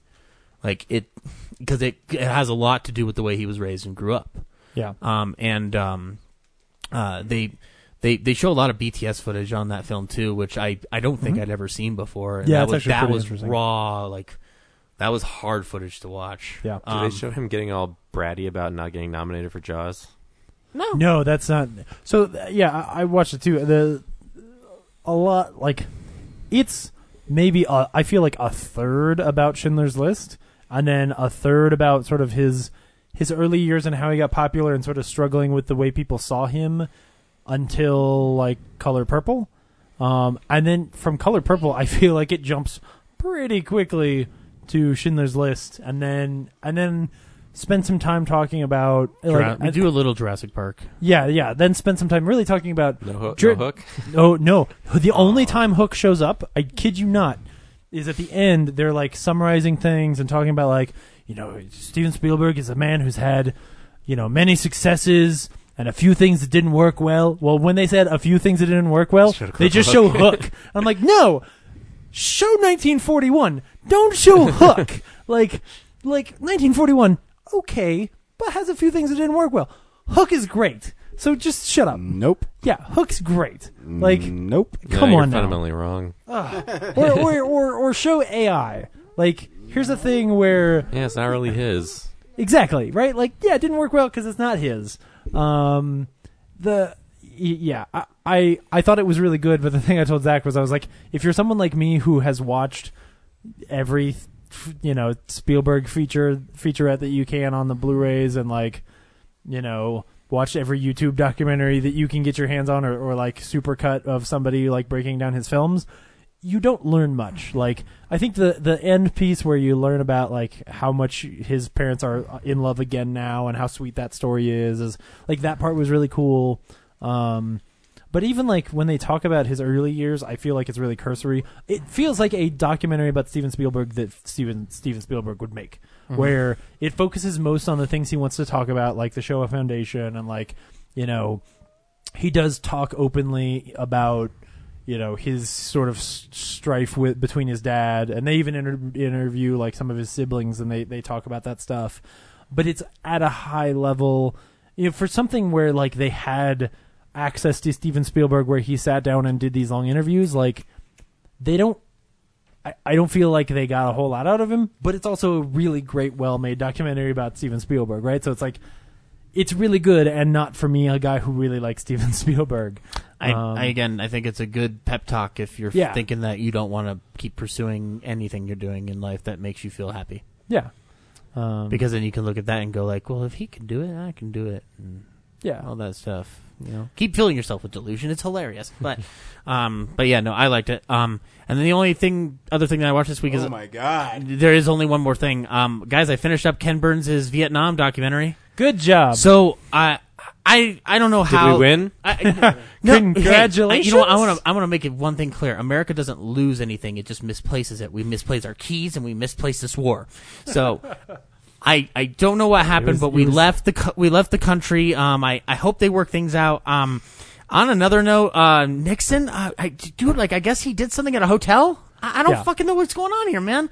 But those two reporters, Dustin Hoffman and Robert Redford, they went and dug up some shit about him, and it doesn't look good. I think he's gonna resign and go hang out in Orange Valley somewhere. I don't fucking know how it got this bad. So not a great documentary because you didn't learn very much. No, not a great documentary because I'm like, oh shit, man, like this did not end the way I expected it. Yeah. No, seriously though, it's good. I can't say it's the best Ken Burns doc because I judge Ken Burns' work by how interesting he makes the subject, and the thing is like, as interesting as this is, Vietnam has been talked about so many times in so many different formats for me. Yeah. So like, I got the only great thing about this film. The only great thing about this film is that I'm finally hearing stuff from the Vietnamese perspective and not just from the American perspective. That's cool. Their perspective on it is what makes this documentary worth watching. Like sitting through all 12 and 16 hours of it, it's great. I still think that score is one of the best scores I've heard this year that Trent Reznor and Atticus Ross did. But again, you might want to be a Nine Inch Nails fan going in to enjoy that score because it is a lot of man. So Social Network is a great movie. Yeah, it's great, and I recommend you watch it if you have access to it. Like, I don't know if you should buy the Blu-ray because it's like $80 but it should be like streaming at some point on Amazon. But so anyway, I hope our conflict in Grenada goes better though. I've heard some good things about that. So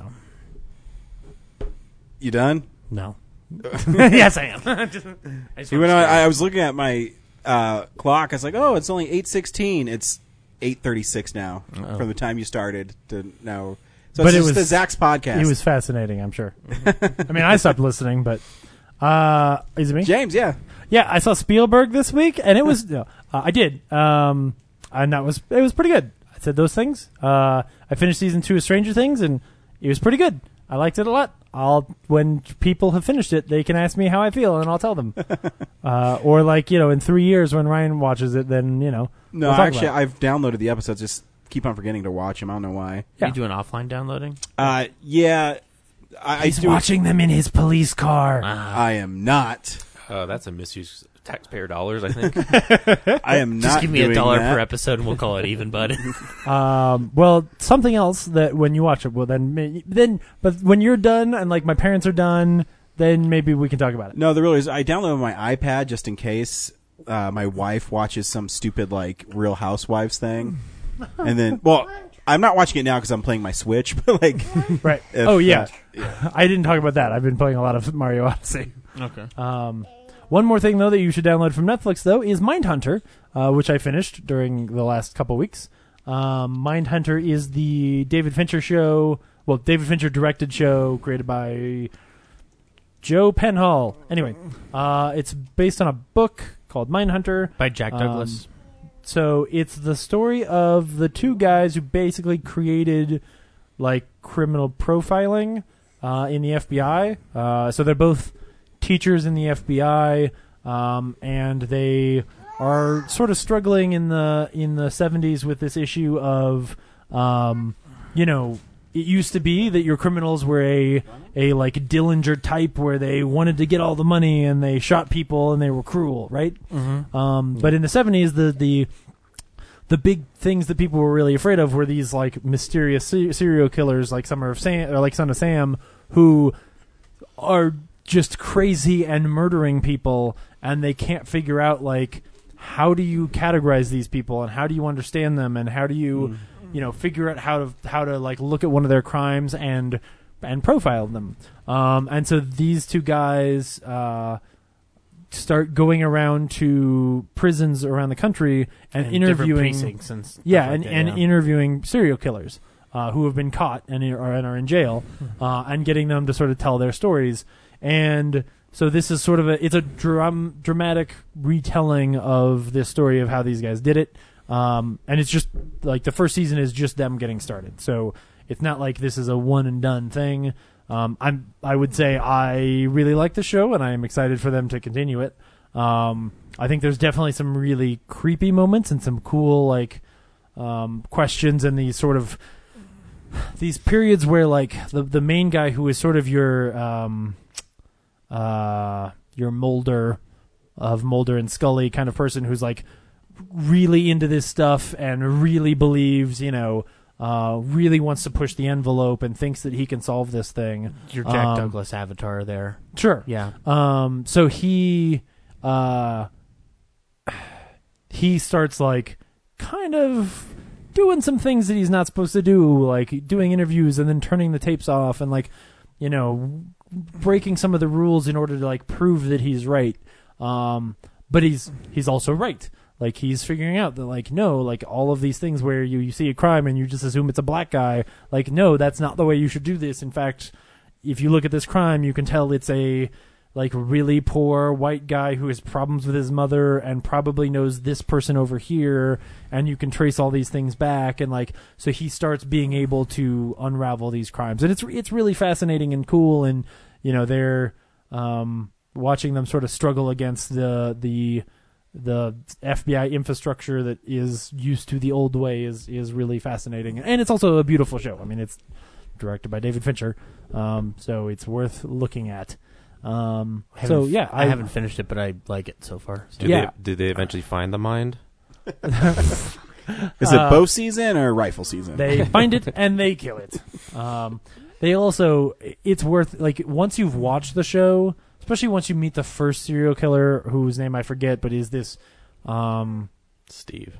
No, I can't remember. But it is it's a pretty average name. Yeah. Anyway, you should go look up. There's like actual footage that they used. There's actual footage of these interviews with that guy, and like it's super creepy how accurate their portrayal of this guy is, and his voice and his mannerisms, and like even some of the turns of phrase. Like you can tell that the writers went and listened to his actual interviews and used actual interview answers in the show. And then sort of wrote the drama around that to make what he's saying like because sometimes he'll say things that are, maybe reflecting things that are going on in the lives of these guys. It's really fascinating and cool and worth checking out. So that's on Netflix, so you can watch it in your car. It's really good so far. I can't wait to finish it. Yeah, it's great. God, we'll do that tonight. I think that's pretty much everything except for Mario Odyssey, which is great. I mean, I just got to New Donk City, so I'm not that far. I haven't got that far because I get really distracted. I was telling Brad about this on Saturday. So I'll play it, and then I'm like, oh, there's a moon piece. And I was telling Brad when I was in the desert world, and you collect all the like hollowed out like dot things, there's more moon pieces. Yeah. So like you can keep on exploring. And I'd be playing it for like hours and hours and hours and not realize I've been playing it for hours and hours and hours. Yeah. So I've only watched, I watched Dawn of the Dead, Zack Snyder's Dawn of the Dead, the Scream Factory version. They recolored and retimed the coloring in it, so it looks pretty good. Ooh. It's a new 2K scan because the original Blu-ray came out really early in the Blu-ray life cycle. Yeah. So they up converted it, and it looks really nice, and it has like interviews with Ty Burrell and James Gunn, which is really cool because, you know, you'd think James Gunn, he's so big now, but he did the Slither one. I think they probably just got him to do it at the same time. But he's really interesting as he talks about how people wanted to kill him because he's remaking Dawn of the Dead. And he said, no, I didn't want to make George Romero's Dawn of the Dead. I wanted to make an action movie. It has nothing to do with his. Yeah, the mall's the same. And it's just interesting, and he's a fun guy to listen to an interview. And then I watched Land of the Dead, which is Romero's fourth zombie movie. Zombies, they creep me out, man. Yeah, and Dennis Hopper's great in it. And that one, too, has been rescanned 2K, so it looks really good. I'm sorry, did James Gunn write that Dawn of the Dead? Yeah. Yeah. Oh. Yeah, I was like... I didn't know that. That's cool. You talked like he directed it. I know. I thought about like not asking, and I was like, probably a lot of listeners right now don't realize what this is either. No, I'm not alone. James Gunn wrote it. It's pre-Slither, right? No, it's after. No, it is pre-Slither. be. So Okay. he did the two Scooby-Doo movies, and then he did I that. knew that. Yeah. So is there Snyder commentary? No. Yeah, but it's an old commentary. And this is the first time, too, the theatrical version's been available on Blu-ray. Okay. So there's like 9 minutes cut out of it, and I watched both of them again, and the theatrical one moves really quick. I think the theatrical one's like 99 minutes. Yeah, then the director's is an hour and 110. So it really trims it up. But it's a fun movie. I prefer the one that has the tail of the Black Freighter in it, but you don't have a version. That's an ultimate I mean, they're really cool movies, and they're both 2 discs collector's editions. If you're interested in the zombie stuff, from Scream Factory. Would you say the Land of the Dead one is a better convert than the one that you gave me? Yeah. Ooh, I might. And then the special features on it are really good. They have like a John Leguizamo interview, and they did a really good job on it, like they usually do. Any stuff with Romero before he passed, or no? I mean, it has the commentary that was on the previous one. Okay. And if you like listening to him, he's great to listen to as a commentary because he's really funny and really fun. He's a fun commentary guy. And then I just been playing Super Mario Odyssey. Wow. What movie? What has he done commentaries for? Romero. Yeah. I think he's done for almost all his movies. All his movies? Yeah. Okay. He's pretty. Yeah, he's a pretty open book, and he's one of those guys who really helps young filmmakers. So when he started doing his later stuff, Survival and Diary of the Dead, he would hire like people out of film school to be cinematographers or whoever, and visual effects people and makeup people. So he'd hire people because Tom Savini used to have a makeup school. I don't know if he still has it, but he'd take people from there to help him and get them going, and because that's how he started. He started making commercials in the Pittsburgh area. Then he raised money for the Night of the Living Dead, and I'd go to a Tom Savini school. Can you imagine how magical? Like it's like Hogwarts but better, right? But yeah, so it's fun. If you care about these movies, I think they're actually pretty cheap collector's editions, like $17 on Amazon. Oh, that's a steal. And that's all I watched this week. Cool. Play Super Mario because it's awesome. Oh, I was gonna say like. Those levels are so well built that anywhere you look, you see stuff that you want to go do. Oh yeah, it's really cool. I actually sort of intentionally make myself anytime that I'm 3 or 4 moons beyond the requirement. I just make myself go get in the ship and go to the next one. Oh, see, I don't. Because I know I'm going to come back and go through them all again anyway. I made a bad decision not to do that. Oh, it's fine. It allows me to know that when I finish the game, I'm not finished. Yeah. Right? Like I'll get to continue. Because they also, I don't know if you know this, but when you hit credits, they go unlock a whole bunch more moons in all those levels anyway. So you're going to go back anyway. I mean, I do enough so I can buy all the outfits. And the game's just, and I was laughing because you have to round up these sheep in the desert level. Yeah. And you can kick them, and they go really far, and I kicked like one right off the edge. It's like, whoops. I hope he comes back because I'm not getting that moon piece. The sheep came back. So yeah, it's fun. This week on Real Nerds Podcast, we went and saw Thor Ragnarok. Brad, just kidding. Zach, should people go see Thor Ragnarok? Oh, absolutely. It's been a fun Marvel year, guys. And I dare say this probably was my favorite adventure of the year for Marvel. Just because, like, I like that Thor, they were able... I don't think they never knew what to do with Thor, but I'm glad they embraced the better parts of those first two Thor films and kind of went full force with it, because this is probably one of the best comedies I've seen this year, period. So I think you should definitely go check it out. James? Yeah, I mean, this movie is infinitely fun, and like there's not a whole lot else to say. At all times, you are enjoying yourself, and when it was over and they were showing the credits and they were doing that thing where they're like, here's some little animated versions of different scenes, I was like, man, all they're making me do is remember all the things that were great and want to watch this again. So yeah, it's awesome. Go see Thor. Brad? I mean, I saw it twice, 2 days in a row, so that should tell you something. Yeah, this movie's amazing. It's so much fun. It's one of the best of the year, so definitely check it out. Yeah, I'm in the same boat. You know, it's when I'm watching it, first I'm like, this is the third Thor movie. You know, that sets in, and then you're watching it 4 years ago. Yeah, and you're watching it like, holy shit, this movie's really fun, and it knows it's fun, and you're in on the fun. You know, I mentioned the soundtrack, and there was times when I was like tapping the table because there'd be like that synth is like. It's like the whole movie's like a 70s rock album come to life. Yeah, and it's colorful and it's really awesome. Here's the trailer for Thor Ragnarok. So much has happened since I last saw you. I lost my hammer like yesterday, so that's still pretty fresh. And then I went on a journey of self-discovery, where I met you.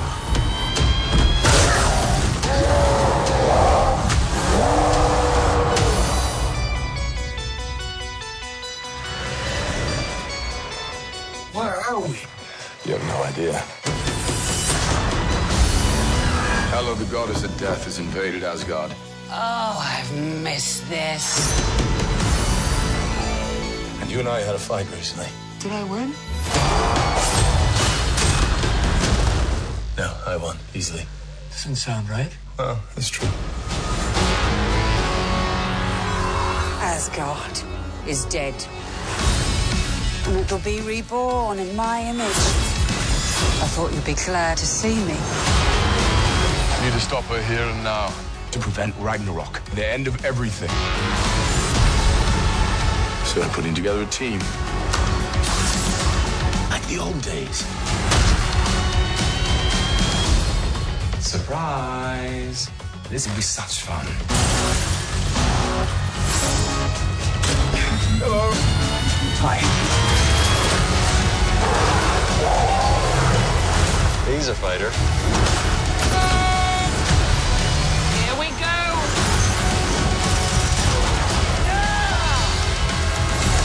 I'm not a queen or a monster. I'm the goddess of death. What were you the god of again?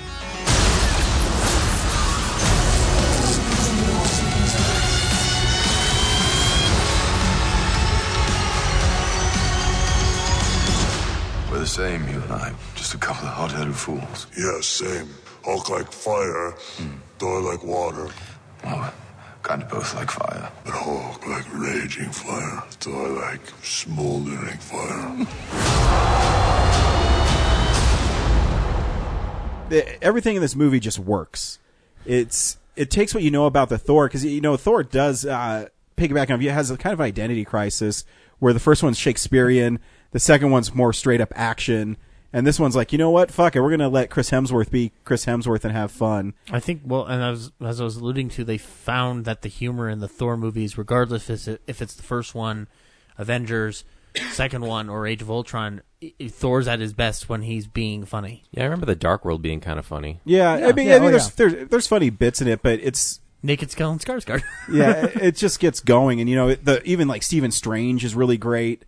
He's only in it for a little bit, but his bit throughout the whole thing is really funny. Yeah, I mean, this definitely feels like them applying, especially by choosing this director. Like, it feels like them applying the sort of James Gunn philosophy to Thor, which I think works really well because it's already a cosmic, I think franchise. when you have something like a setting so fantastical like Guardians and now Thor, yeah, like you can't take it seriously because like you're never going to make that purely realistic for the audience to like dive into. Yeah. So by adding so much humor to it, like you keep that distance of like, this is just fun and you shouldn't like think too hard about like physics in this world and stuff like that. Kate Blanchett, oh my god, I was like in love with her in this movie. She's really fun. She gave me a boner. Just kidding. But no, she's like really fun. And I think the character design of Hela is really cool. Mm-hmm. So I went back and I was at the comic store and I got these old Jack Kirby Thors. Yeah. And I was like, man, I'm just going to get some Hela comics because I think her character design's cool. She's just so iconic looking. Yeah. It's great. And that they translate it so well on screen because she looks like that the comic. Yeah. Like, it's one of the best, and partially because she looks really cool in the comic and isn't like overly sexualized all the time. She's like I don't think she's always in black. She's a warrior, but, man. But I don't think she's sexualized at all. I mean, just because it's Kate Blanchett and she looks great. But, I mean in the comics, right? Yeah, like, that's one of the problems when you translate a comic super heroine or villainess. I agree. Into a movie is you have to. Like, I mean, I don't know how many people she killed in this movie, but yeah, I mean she wrecks the Warriors 3 like right away and without really you having to give a damn. I was first pissed off about that, but then I just didn't care about 15 minutes later. I don't care because I think her threat needs to be established. Especially because I have a feeling that she has more. She has way more legs in this universe than. Because once I realized like what they were doing, I was like, oh, if you just moved a couple characters around, you can kind of just make this character really important. It raises the stakes. And it makes her a legitimate threat. Too, that they address the Loki issue right away at the beginning. Because at the end of Dark World, remember he's revealed as Odin, and Thor like right away knows it's not him. But I hope on the DVD there's an extended version of that play to watch. Oh yeah, so he knows because what's his name? Not Sarfur. Anyway, the awesome looking villain at the beginning of the movie in one of the best starts to a Marvel movie that I've seen in a long time, where he fucking wrecks a bunch of skeleton dudes and then a devil and then fights a goddamn dragon. Holy shit.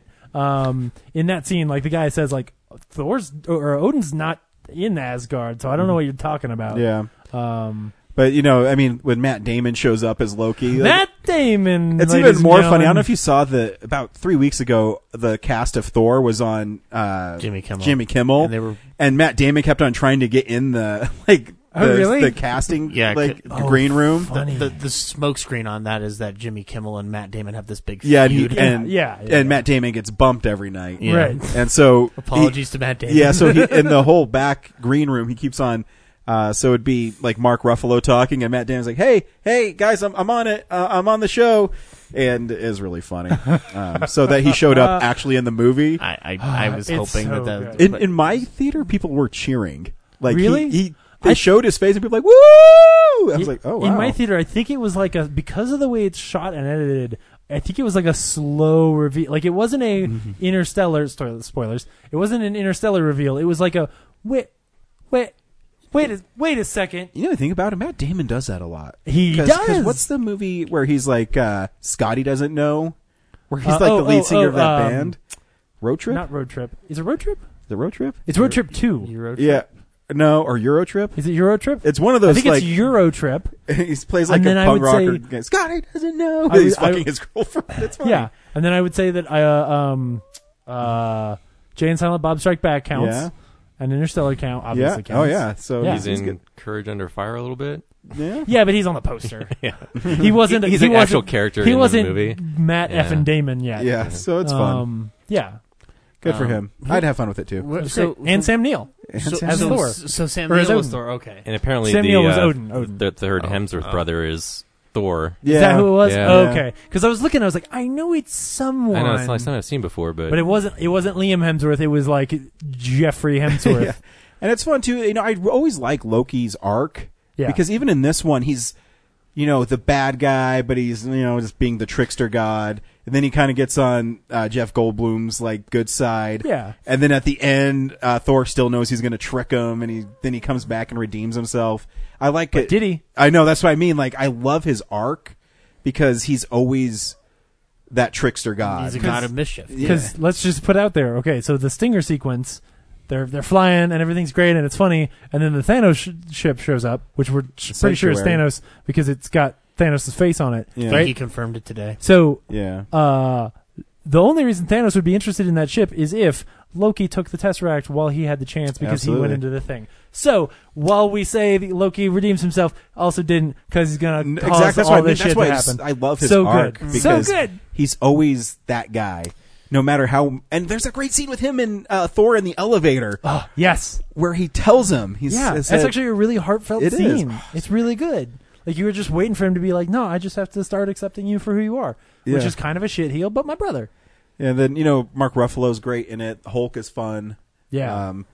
He's like, man, why are Tony's pants so tight? I hope this is the start for a 3-film arc with him, like going into Avengers and whatnot. Like they were talking about that in some articles. I mean, I love him as Hulk. Theory that so at the end, Hela's killed by the big fire thing, smacked really hard with a sword. And we've already been told she can't die. She's the goddess of death. I'm guessing that Thanos picked her up. Yeah, because that's his like goal. Well, or at least that she's still alive because she's death, but she's definitely just going to be his girlfriend. Yeah, like they're going to just use Hela in place of death, and that's like and I'm okay with that. And I love it's great. Anthony Hopkins' like little like bit throughout it. Because actually, what would be cooler is if the next movie is Thanos running around like steal, because they've said like. The first Infinity War film Infinity War it's like a heist a heist film where he's stealing Infinity Gems, or someone is stealing them. We assume it's Thanos. It would be awesome if like the end is Hela showing up in a Captain Barbossa-esque end of Dead Man's Chest kind of way. Like that would be cool. And even like we really talked. Jeff Goldblum is great in it. He's so good because he's basically Jeff Goldblum, but like really weird. I'd love to see the script and know like if he intentionally changed some of the dialogue or if it was just written that smart. Where there's like just sentences he drops, like he just like stumbles and then just drops whole sentences, and you're like, what? It's a circle. That's kind of a weird circle. I love his entrance into the film because the buildup is Thor's in this chair after he's been taken hostage, and he's like going through like a rainbow simulator of some kind. And they played a song from Willy Wonka. Yeah, they start playing Pure Imagination, and he's freaking the fuck out. And then it smash cuts to him just sitting in the chair, nothing's happening around him. He's like, ah! I like Meek and what's the rock guy's name? Kronk or shit. Kronk or something? Yeah, it's something like that. Krug or something like that. But yeah, it's played by Taika Waititi. Taika Waititi, yeah. He's funny as He's talking to Loki and all of a sudden he disappears like, away, ghost! And like kicks the wall. He was gone. Yeah. And his last sequence with Meek where he's like, I accidentally killed Meek. But I've just been carrying him around because I felt so bad about it all day. I felt really bad. Meek, you're alive! I like Meek so much and I thought he was really dead. Yeah. I'm going to defeat the Grandmaster's challenger and I'm going to get out of here. Doug used to say things like that. Good luck, new Doug. Or even like Goldblum, every day, a new Doug. He's like, I'm the god of thunder. Oh, you mean like those sparks right there? Sparkman? Sparkle hands. Sparkle I like how he Sparkles? kept calling him Lord of Thunder instead of God of Thunder. Oh, gosh. And Asperg. Yeah. This guy's here from Asperg or something. Yeah. Valkyrie points out, like, this is a ship he used for this is the ship they use for orgies, and he's like, Did she touch just anything. say, Don't touch anything. ship for orgies? Yeah, don't touch anything. Yeah, Tessa Thompson was great too. Oh, she's wonderful. Oh. Yeah. Oh, I think Yeah, I'm really love guys. fun. Oh, damn. Yeah, her smile when she starts fighting and they play the immigrant song again. Yeah. So, have you heard the story that basically he got the job? Well, Yeah. part of how he got the job was he cut together a bunch of movies that he thought looked cool and would be a good style to that song, and that ended up being what the trailer was. Yeah. And it fits so well. Like that does. song is And the part of me- right song for a Thor movie. Part of me is like, as I was watching, I was visualizing the movie. Like, if I didn't see the trailer and like actually had the surprise of Hulk coming out of the Yeah. Coliseum, like, Oh, yeah. that would have been such a cool reveal. Oh, yeah. But I understand, like, it You also sold need the people movie. to see the movie. Yeah. Oh, yeah. Oh, and how It's- about that Mark call- Ruffalo when he has to save the day against the wolf and he has to cheat? Oh, yes. I saw it coming dies. in the theater the first time, and it is still funny. Oh, yeah. Every time. Because he looks dead. Yeah, Like, the Bifrost, they didn't just say, like, hey, have him hit and go, like, no, have him hit and be dead. Like, It's funny though, because like they went through the trouble of showing like when he turns back into Banner, he like has the huge pants that he can't like contain. yeah. But then when he becomes Well- the Hulk again, Yeah, they can't. he stretches through Tony's super tight pants, and they like Yeah. just enlarge for him. Well, Yeah. they have to. Like, Yeah. I love it too because remember, it's a play on like Incredible Hulk, where Edward Norton's like, "Drop me," and he comes, and he's all heroic, and he Yeah. just fucking hits it. Because he even like set it up. He's said, "No, you want to know my secret?" Yeah. It's funny. Totally forgot about that. I couldn't stop laughing when I saw it. So good. There's this man. thing. Well, there was one of those things where they're trying to form the Revengers in the room, and he says like Team name. I think it was like Ruffalo, like guys, I just want to point out that Loki just said that he switches on and off every 5 minutes, and Thor's like, yeah, it's true. One time when we were children, he used to turn into a snake, and then I like snakes. and then he'd be like, oh, I'm not a snake, it's me, and then he'd stab me. Oh, it's so good. When he's like, "Wait a minute, you just want me to turn to the Hulk? You don't care about me at all." That's gross. No, it's not true. I really love Banner. You're my favorite band one. I He's like all Banner. science and Oh numbers yeah, and stuff. Just the whole sequence of Thor and Hulk in the bedroom, and like every line that the Hulk has, every like, oh, Thor sad, Thor sad, like it's so good. Every time I've read an article leading up to this film about why don't we get a solo Hulk film, when I saw this film, I was like, well, I'm glad they haven't, because you needed to crack his code a little bit, because up until this point he hasn't really said anything as Hulk. He's just been silent. Yeah. Getting him to talk now at this point is the most is the logical progression, and now it makes Hulk not more interesting, just like it adds something to the character that needed to be added. When he's keeps on saying, "Hey, big guy," like he's like, "Why do you keep on Sun's saying going that to down. me, man?" Oh, the The sun setting. Oh, they get that callback from Yeah. Age of Yeah. Ultron was funny as fuck. Every time he goes into the Avatar state and shoots lightning all over the place, it's the coolest damn thing. Like, it's so exciting. It's great in the Hulk fight, and then when he does it at the end, where he's just like, the main villain, or the main guy from the Infamous games years ago, Yes. where he's just like sparkling with lightning, and you're like, I feel this dumb. is so but cool. I was like, oh yeah, he's the guy. Well, first of all, he's shooting lightning, and he's the god of thunder, which is a Thunderbolt gag. They probably watched your movie and was like, "Hey." No, they totally ripped us off. I know. Yeah. Like, I would call the lawyers. But yeah, it's like, oh yeah, he like that should be his main power. I'm surprised we haven't like seen a ton of it. He didn't realize. He thought his main power was he Yeah. had a hammer that would jerk him off or pull him off. Yeah. Pull him off. Pull him off. But yeah, that was cool. And then also like he loses that eye. That's pretty sweet. Yeah. Like so, it's a movie. There's not a lot of stakes other than like Asgard's in trouble. So it's cool that like he doesn't walk away like perfect. All of Asgard is gone. The Warriors 3 are dead. I don't know where Sif is. I miss her. I assumed that she's making Blind Spot. But it has a good foundation. We can rebuild. Oh, yes. Nope, sorry, it's gone. That foundation's gone. I just can't help it. That creature design, for some reason, I find that villain, like the giant devil thing, really cool looking, and I like looking at it, and I like him screaming and just stabbing the playing it with his sword. It's just cool. The And then when head Hulk gets cut off through the portal and like it splashes all the girls with the green blood, and then the eye rolls over as it slides. It's so good. I like that Great Carl little touch Urban to played it. with the shake weight, like before he opens the gate. The Or timing- the Zumba, whatever it is. Yeah. The timing on that joke was really good because I knew it was coming, but then like Hulk comes through, and then there's this good long pause, and I went, "Oh, I think like that was so obvious. Like cut off the dragon's head and have it come through. Like that's so great." And then it happened. Like just about the time I was disappointed was when that dragon's head flew through the portal. I was like, "Oh, this is so good." And yeah, Carl Urban was pretty good. For a silly, like, throwaway henchman villain character, like, has his little ups and downs, and He gets his own little fun arc. yeah, and then he pulls out Destroy, and Des and Troy. Yeah. Des and Troy. And Yeah. I the trailer sold us on we know each other. He's a friend from work.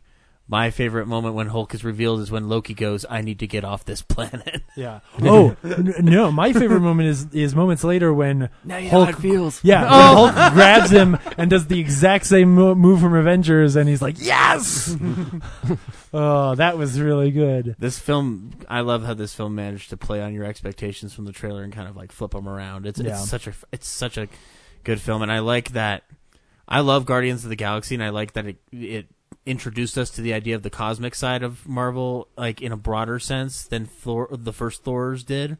I like how this one kind of like, I'm getting more comfortable with the whole cosmic element, so that when we get to Infinity War, it's never bothered me per se, but like I have been aware that it is an issue that they need to kind of like bridge everything together somehow. Yeah.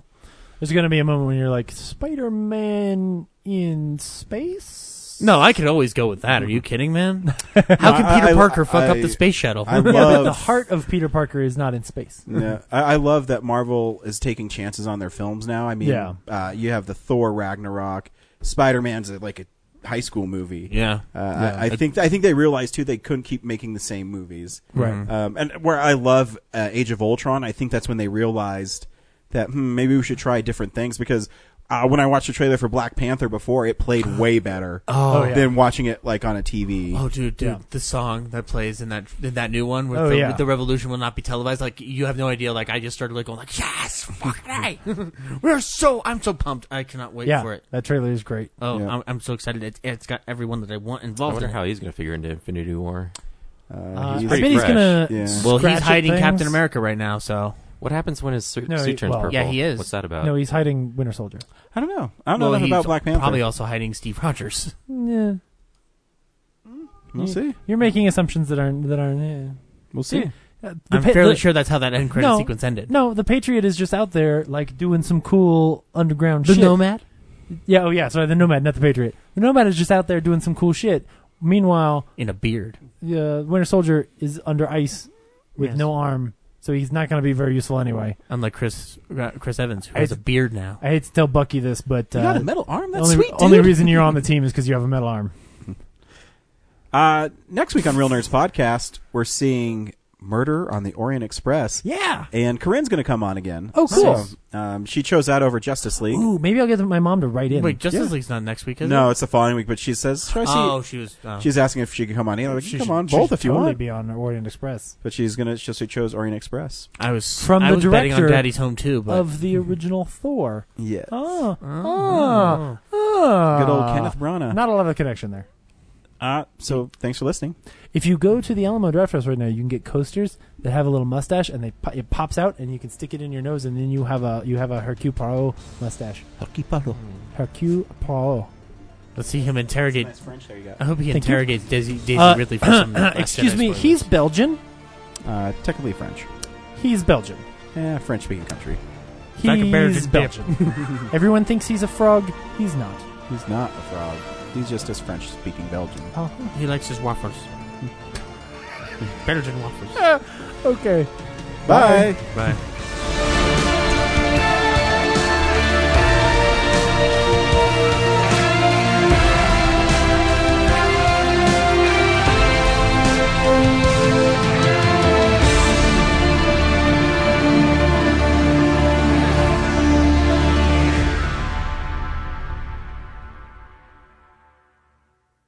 Real Nerds is a Nebulous Visions multimedia production. We would also like to thank Sparks Mandrill for our music. Additional music from Ben Sounds. Thank you to Alamo Drafthouse. Thank you to Colorado Coins, Cards, and Comics. And thank you for listening to the Real Nerds Podcast.